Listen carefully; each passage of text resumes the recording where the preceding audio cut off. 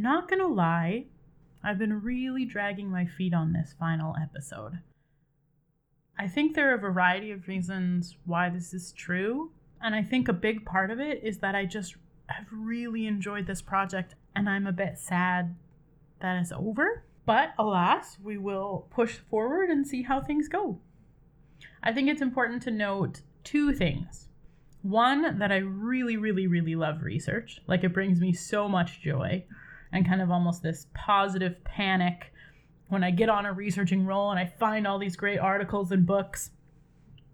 But also that no matter how much research I do, this conversation on belonging is still incomplete. And I think it's necessary that it's incomplete, but there's still something that's not quite satisfying about that conclusion. So this episode includes snippets, bits and pieces, but never quite the whole truth of what belonging is and what it means and how we build it. This project has been really exciting for me because it's allowed me to look back at all of the research I've done over the course of my degree. I think I chose quite well in terms of using belonging as my topic because it allowed a lot of overlap with other projects that I had done, or rather the projects I had done filter in really well to belonging. So I did a lot of research on poverty in education, Aboriginal education, mindfulness in education, learning disabilities and exceptionalities, positive teacher leadership, school culture and flourishing, school dropout, alternate education programs. And if you kind of build a Venn diagram of all of these topics, the piece in the middle is almost always belonging. Kind of this relationship piece and care for others and all these things. So I'm really excited to bring in a lot of my favorite pieces of pedagogy along with all this research. In terms of format for this last episode, it is going to be me talking, and we're going to talk about a few different things. So we'll start with kind of definitions of belonging and where belonging has kind of popped up in the research. We'll spend a bit of time talking about why belonging is important and what the research says about that. We will talk a bit about belonging and the sense of self and identity and developing self-awareness. A big portion of the research focuses on belonging and teachers and how teachers help to build belonging at schools. But then the last piece is on belonging and school culture. So that's kind of the roadmap for this episode. Hope this is interesting to you. If you're sick of my voice already, well, get ready. It's going to be a long time. One of the big pieces that came up in pretty much every interview was trying to come up with a definition of what belonging actually is. And I think this was a piece that wasn't terribly important to me, but was quite important to some of my participants. And so I found that very interesting, and I did a lot of research on how belonging is really defined, because it turns out researchers are also very interested. So kind of the first time it really pops up in research is within the research of Deci and Ryan, which we talked about in one of the episodes, when it comes out of the motivation theory of self-determination, where you have the ABCs. So the autonomy, the belonging, or at the beginning it was actually called relatedness and competence. But it's pretty common that belonging pops up in other things. So in 1993, kind of the original research on belonging was Goodenough and Grady. And so they defined it as the extent to which students feel personally accepted, respected, included, and supported by others, especially teachers and other adults in the school social environment. Similar definitions exist, but very regularly this is the one that is used and reused and reused. In 2009, Faircloth explained belonging is understood to involve an effectively positive personal connection encompassing social ties and or a feeling of congruence or fit between a student and their learning experiences or environment that are seen by the student to be supportive of their engagement in learning in that setting.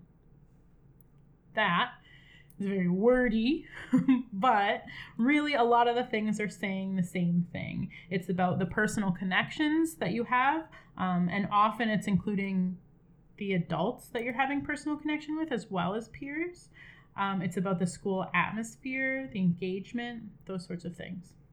There is some confusion around belonging and the other terms that can be used, and they're all a little bit different, but all very similarly defined. So sometimes belonging is referred to as school engagement, school attachment, bonding, climate, involvement, teacher support, school connectedness, relatedness. But it's all fairly similar if we go back and look at the real roots of the definition, which is why to me I think it wasn't that important to have a definition, because at the end of the day, I truly believe that belonging is a deeply personal thing. And how we choose to define it and how we choose to find it and feel it is still, though I believe as educators we can grow and change and add to make belonging more possible, more plausible, it's still a personal piece. At one point throughout this project, I had to explain this project to a group of people and talk about my project and all these sorts of things. And one of the people who was adjudicating said to me, they left a comment on a little sheet for me that says, does belonging mean different things according to age, culture, gender, or race? And I think my answer to that is probably.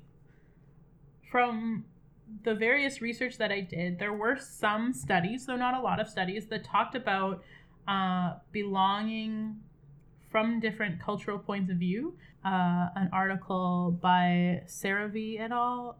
That was published in 2009. And it actually looked at school belonging among urban students in Mexico City and really did explain that a lot of the research on belonging is from a very Western, white, generally privileged background with a fixed definition of belonging, which is different than what they believe. And they actually looked into whether different cultures where it was more collectivist or more individualistic. They looked at relationship of power, like within the government and things like that. But they didn't really come up with any truly conclusive statements, but rather just said that belonging is socially and culturally constructed, it's fluid, and it's multidimensional, which I think is a much clearer and more concise way of saying what I said before, which is it can be whatever it needs to be. Participation, conflict, and power relations are all involved in creating belonging and defining belonging, but it can be different and it can be contradictory, and one person's version of belonging may be different than another person's version of belonging. This information all came from one of the points that they mentioned, which I think is interesting and ties in really well with one of the conversations I had in episode 4, is that a feeling of not belonging need not always be experienced negatively. For many of us, there exists a tension between wanting to be similar to and belong to others, while wanting to be unique and different from others, which is common among adolescents. I thought that this quote was really interesting for the context that I had originally tried to be part of, which was belonging in a middle school context. And I think that that's true, but I don't really think that being unique and different from others means that you shouldn't be able to belong. Like, to me, those they butt heads with each other. I think, to me, the most important thing to remember is that our students and the humans that we meet are able and need to be given opportunities to say what they need and to talk about what belonging actually means. Christine Sleater explains that in order to create systems that are socially just, we need to assume that people know and can name their own reality and needs better than anyone else. And I think sometimes we take that for granted, that we as teachers think that we know best or can see, and it is our job to be there and to see, but also that these kids know. Our students know and can name their own reality, and let them do that, and let's give opportunity to hear what they actually have to say. As a nice transition, I did have the opportunity with one of our interviewees. I was substituting in their class, and they wrote in their subplan notes, hey, if you want, do you want to ask kids about belonging and have them write about it a little bit? And the kids were so excited to do this. And so it was a group of high school students. And I will note that I did ask them if it was okay if I used their responses, and they did tell me that it was okay. And I'm not going to attach any names to them, and I just kind of took bits and pieces of what they had to say about belonging and what it meant. So it was often about a lack of feeling judged, where you feel like you can be yourself, where you can be productive. Some talked about forming a community. One person said where you can feel the passion of the group and you feel like someone is excited to see you, heard, and safe. I really like this definition, a feeling you get in your stomach when you're on a roll, which I think is kind of interesting that it's that particular student discussed it as a physical feeling. Feel free to express who you are, accept others for their quirks when you're completely comfortable. I think the feeling of belonging comes from everyone who surrounds you. So I really like those different pieces, and there's so many more of them, but I really like that kids are able to speak their truth and tell us what they want and what they need, but we don't always ask them. And that seems like such a simple thing, and you're like, yeah, of course, ask my students. But sometimes I find that as a teacher, I get so caught up in this is what I'm supposed to do, or we're doing this, or we have this plan, or I think I'm a good enough teacher so I know what's going on. It's okay to just ask them. And I think that's part of being culturally responsive and just in tune with what your students need. Overwhelmingly, the research on belonging mainly focuses on whether belonging actually matters or not. So there isn't that much research on how to build belonging or, great practices to use and all of these things. It's a lot more of is belonging really important? Does it really matter? It turns out that it does. So in the 1970s, when Maslow developed the hierarchy of needs, a need to belong is considered a basic human need. And so many people cite Maslow for those things right from the beginning. However, there are also other reasons why belonging is so important. So Anderman and Leake in 2005 explained that positive interpersonal relationships and classroom climate are important not only for increasing students' sense of well-being and enjoyment of school, but also for engagement with learning. So in order to really build the engagement in learning and also have kids enjoy their life and enjoy their schooling, you need to have positive relationships. You need to have a great classroom climate, which is belonging, folks.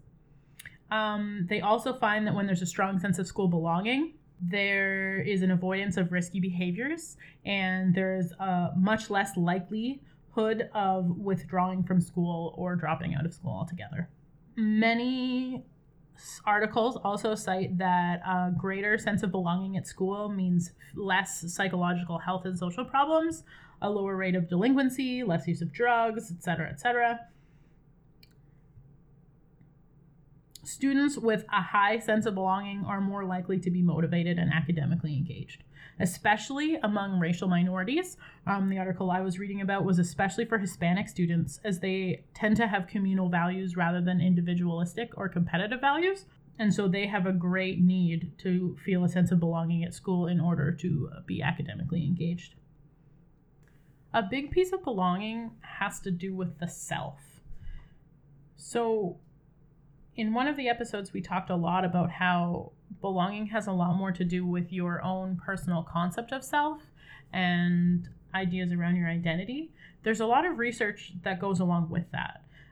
So Goodenow in 1993, she was very busy in 1993, spent a lot of time looking at belonging in adolescence specifically, and talks a lot about how at this time there's a lot of changes in self-consciousness, in a need for relationships with peers and with students. So there's also an increased capacity for abstract and conceptual thought at this time, and growth beyond the egocentric thinking of childhood, where it's just all about me, all about me.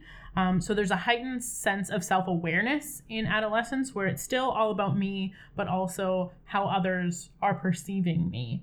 And so there's a lot more potential for public embarrassment and shame in schools. And I find that sometimes in middle schools, we take advantage of that, and give opportunities for more embarrassment than maybe we should. This means that it's also more emotionally risky to participate in class. And usually it's this time where students start to feel less supported by their teachers as opposed to in elementary school. But really, it's at the developmental stage where young people are looking to adults outside of their family for support and for guidance. And so we should be taking that opportunity to kind of build stronger relationships with students and give, sure, a different kind of support than in elementary school, but not less support. Many students, according to Faircloth, many students feel that they're invisible to many adults in adult systems, but they have to learn to speak for themselves. And Faircloth uses the term to speak their identity.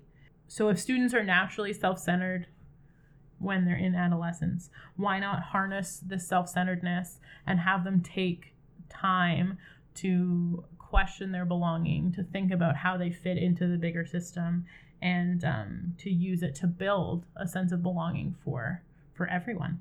Skinner and Lindstrom explain the importance, especially in adolescence, but really at any time, to increase self-awareness among students and to help build self-advocacy.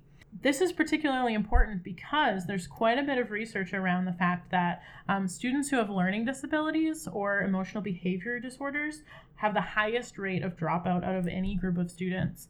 And so to make sure that they are learning about themselves and how their brains work, I think it's important for all students to learn how their brains work, but and learning to self-advocate so that they understand their skill sets and their limitations, but as well as how to communicate what they need for success. Okay, let's talk about how teachers affect the belonging of students.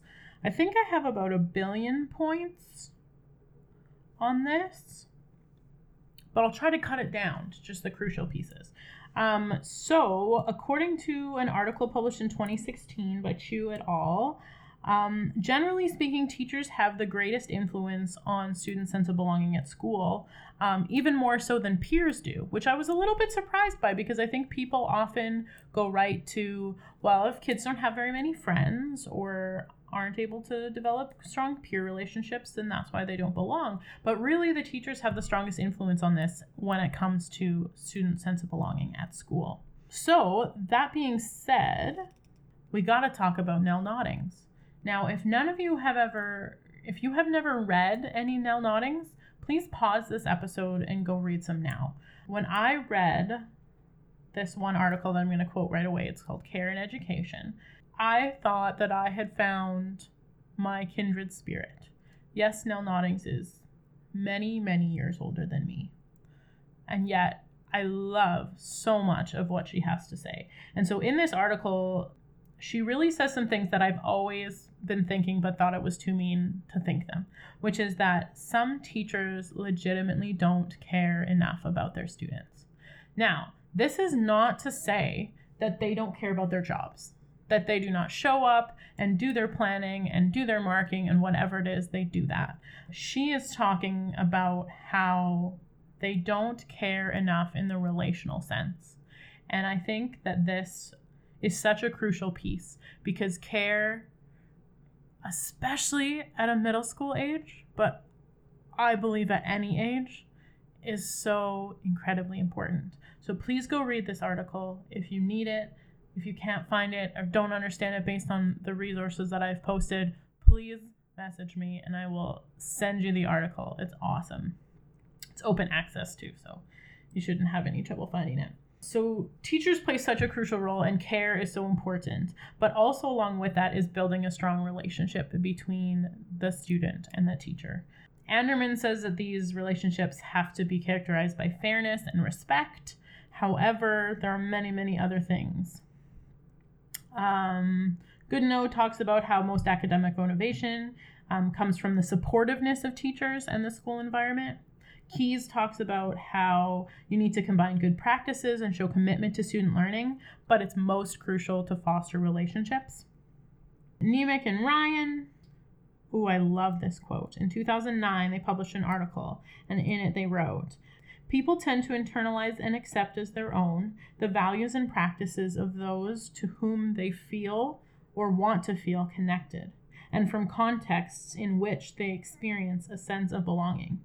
In the classroom, relatedness is deeply associated with a student feeling that the teacher genuinely likes, respects, and values him or her." So I think this is so crucial, and we talked about it so much. Relationships. And I think that the piece that's often missing, and I don't have a lot of research to back this up, but this is just my gut feeling and in conversation, is the lack of self-awareness that sometimes teachers have. I think like Nell Nodding says, I think people do care about their jobs. That doesn't necessarily mean they're doing a good job of building relational care with their students. So in addition to building strong relationships, there are some other pieces that teachers can help with to build a greater sense of belonging. So one of them is to help teach interpersonal skills. So Anderman and Leake recommend using structures of participation that require peer interaction outside of the regular peer group. So don't just have kids sit with their friends or get to choose their own groups, but kind of force them into meaningful and structured interactions with their peers. Just to add to that, one of our interviewees talked a little bit about seating plans. And interestingly enough, Keyes did a big research project on how classroom belonging evolves. And one of the things that they talked about was using seating arrangements because they helped enhance the sense of belonging and behavioral engagement. This was as long as it was explained that it was to help facilitate learning. But if seating plans were used as a punishment, then the kids did not like them, and they were not used to help foster belonging. Another big piece is giving appropriate feedback. So teachers need to provide feedback of performance and behavior, but they need to do so in private. So even if a large portion of your class is discussion and working in groups and all of these things, when it comes to providing feedback, whether positive or negative and on academics or on behavior, that needs to be done privately, just between you and the student. Another big piece is simply providing an audience for students. And I think that this piece gets lost sometimes because when we're talking about before, and this actually came from the same Faircloth article, when you have these students who are learning to be themselves and thinking about their identity and trying to figure things out, develop who they are, the teacher needs to be an audience for that to be happening and to watch it and to validate that and to accept these kids for how they are. A piece that actually comes in a lot is the importance of classroom management, which I think sometimes we don't think that kids notice when classroom management is not really there. But if students perceive that a classroom is poorly managed or that they feel like a conflictual relationship between a teacher and a different peer in the classroom, they pick up on that and they feel a lack of connectedness around that and a lack of belonging. Keyes also talks about how you have to handle disruptive behavior, to also have clear and consistent classroom rules, routines, and norms. And all of these go into creating an inclusive classroom environment that allows for belonging. Interestingly enough, in one of the interviews, we talked about the use of sarcasm. And this educator talked about how she never uses sarcasm. And she teaches grade 5. And I found a really interesting article because I generally agree with what she said. Even though I'm quite a sarcastic person, I try not to use it very often because kids don't always understand it. And so in an article by Larson et al. That was published just last year in 2019, they talked a lot about how the effective use of sarcasm and how teaching the different pieces of sarcasm and language and how it's developed can actually help to build more positive relationships among diverse learners. It helps to critically analyze what was being said and a deeper understanding of language. What I really liked, and they quoted this in the article, was that they said that this type of teaching promoted critical language awareness and thinking instead of conditioned response. And I think we sometimes get stuck in that in order for students to be quote unquote respectful, they have to follow very particular rules of what school was or what school is supposed to be. And instead, letting them actually think critically and respond rather than just the conditioned response is so crucial. Another piece that was talked about, and they use the word attunement in this article by Norwalk et al. They talk a lot about attunement as in, does the teacher understand what is going on in the school? And are they able to pick up on strange social situations and poor situations with bullying? So they came to the conclusion that greater teacher attunement meant for greater belonging.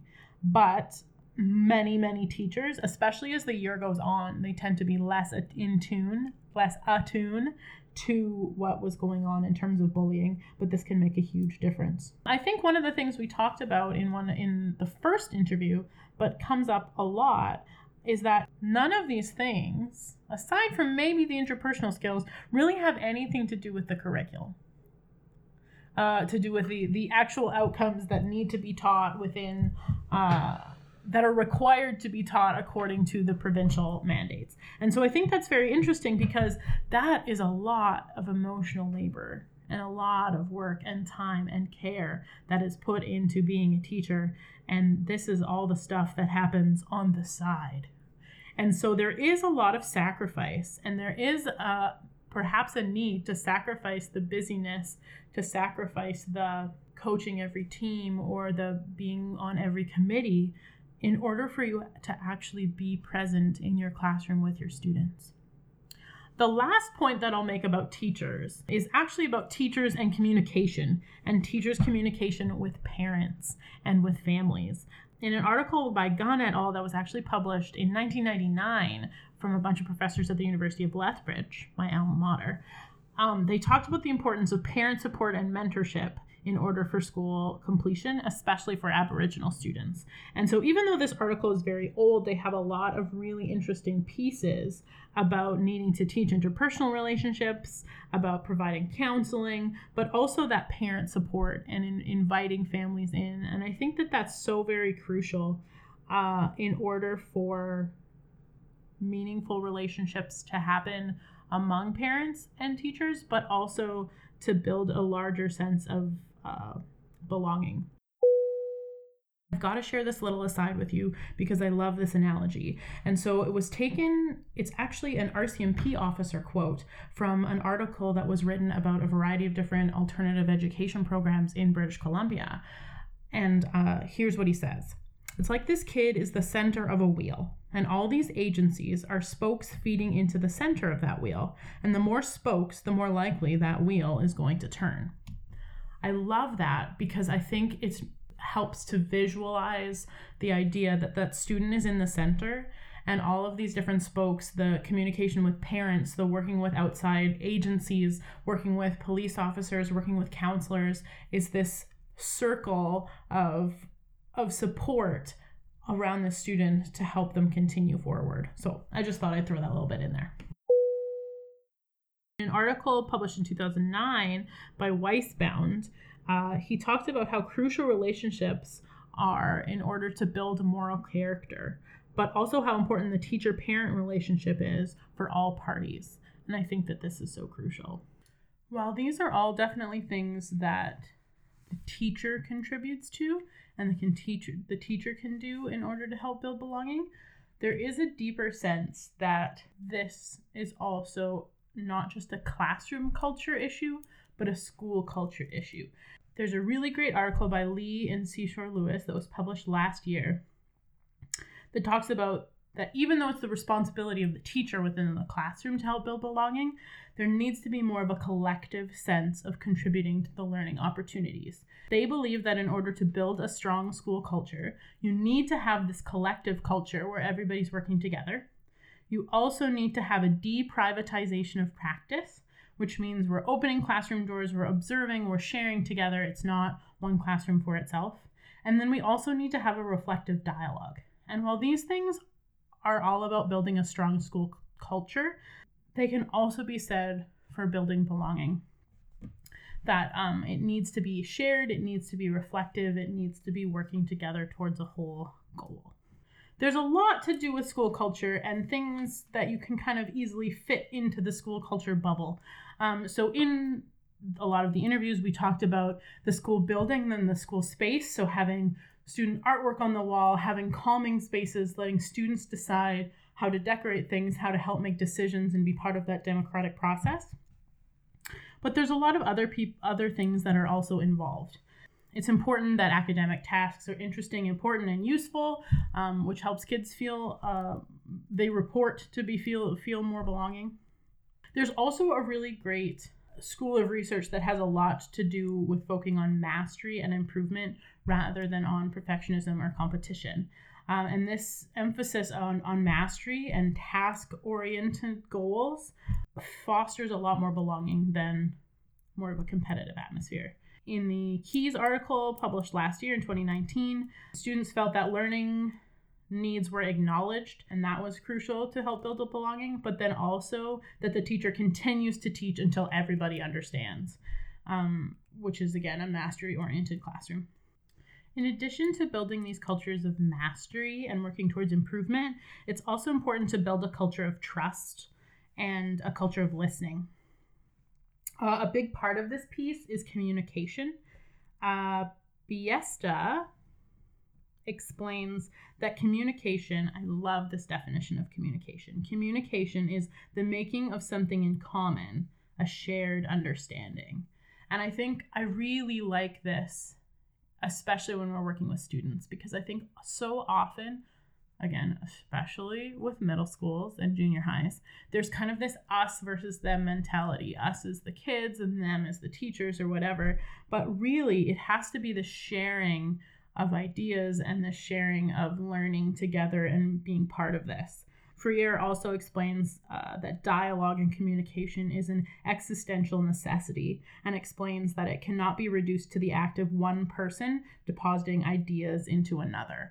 And I think school and teaching is misinterpreted as that a lot of the time, that we are filling that pail of knowledge or we are giving this information when really we are all collectively working together to learn and grow and trust each other and talk with each other and belong together, which I think is so crucial.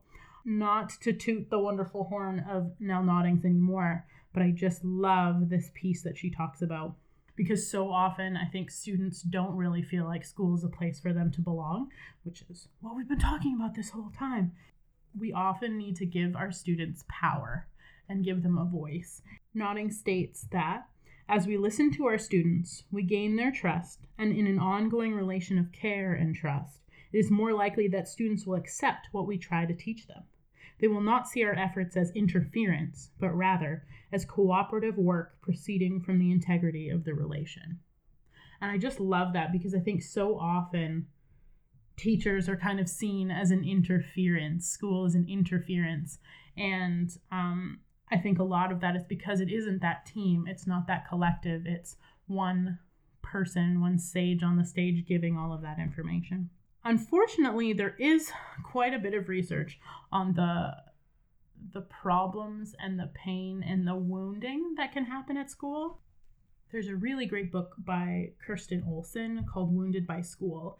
And when I read it, I just kind of sat there pondering these things for a long time, because sometimes I think of school as ineffective. And while I can think back on my own experiences and there were moments that hurt or moments that made me uncomfortable, for the most part, I wouldn't say that school wounded me. But she talks about all of these different pieces that go into school and how school can cause a lot of pain and a lot of deep damage to students, which I think is really, really sad, but really, really accurate. So in this book, she includes the Learner's Bill of Rights. And I would like to include this to you here as kind of one of our final remarks. So here are the things that are part of the Learner Bill of Rights. Every learner has the right to know why they are learning something, why it is important now, or may be important to them someday. Every learner has the right to engage in questioning or interrogating the idea of importance above. Every learner has the right to be confused and to express confusion openly, honestly, and without shame. Every learner has the right to multiple paths to understanding a concept, an idea, a set of facts, or a series of constructs.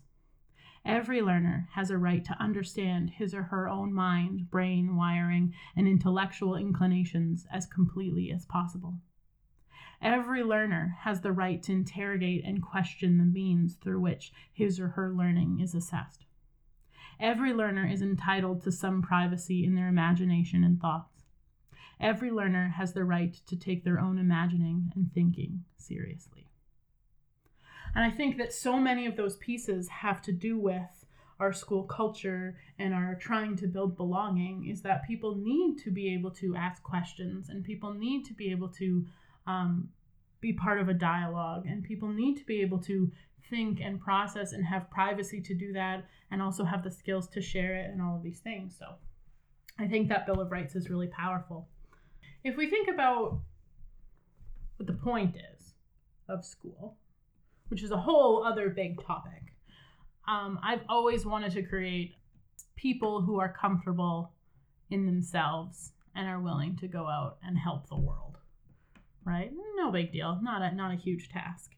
And the more that I think about this, and the more that I've researched on belonging and how to change these cultures, the system is largely broken, but there are pieces that we can fix. And so I think we need to end on this note. And this is a quote from Paulo Freire. If you haven't read Pedagogy of the Oppressed, I would highly recommend it.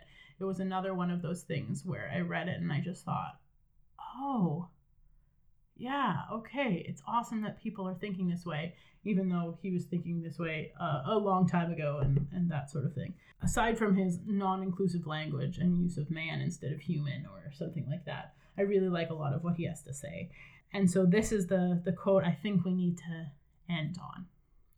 The solution is not to integrate students into the structure of oppression, but to transform that structure so that they can become beings for themselves. What can we do to build belonging in students? How can we help them to become beings for themselves? Thank you so much for taking the time to listen to this podcast episode that was very rambly and just me talking and blathering on and maybe not making a whole lot of sense. Thank you to those of you who listened to the previous episodes. For those of you who have heard me complain and moan and groan about this project and all of the stress and joy and wonder and frustration that has come along with it.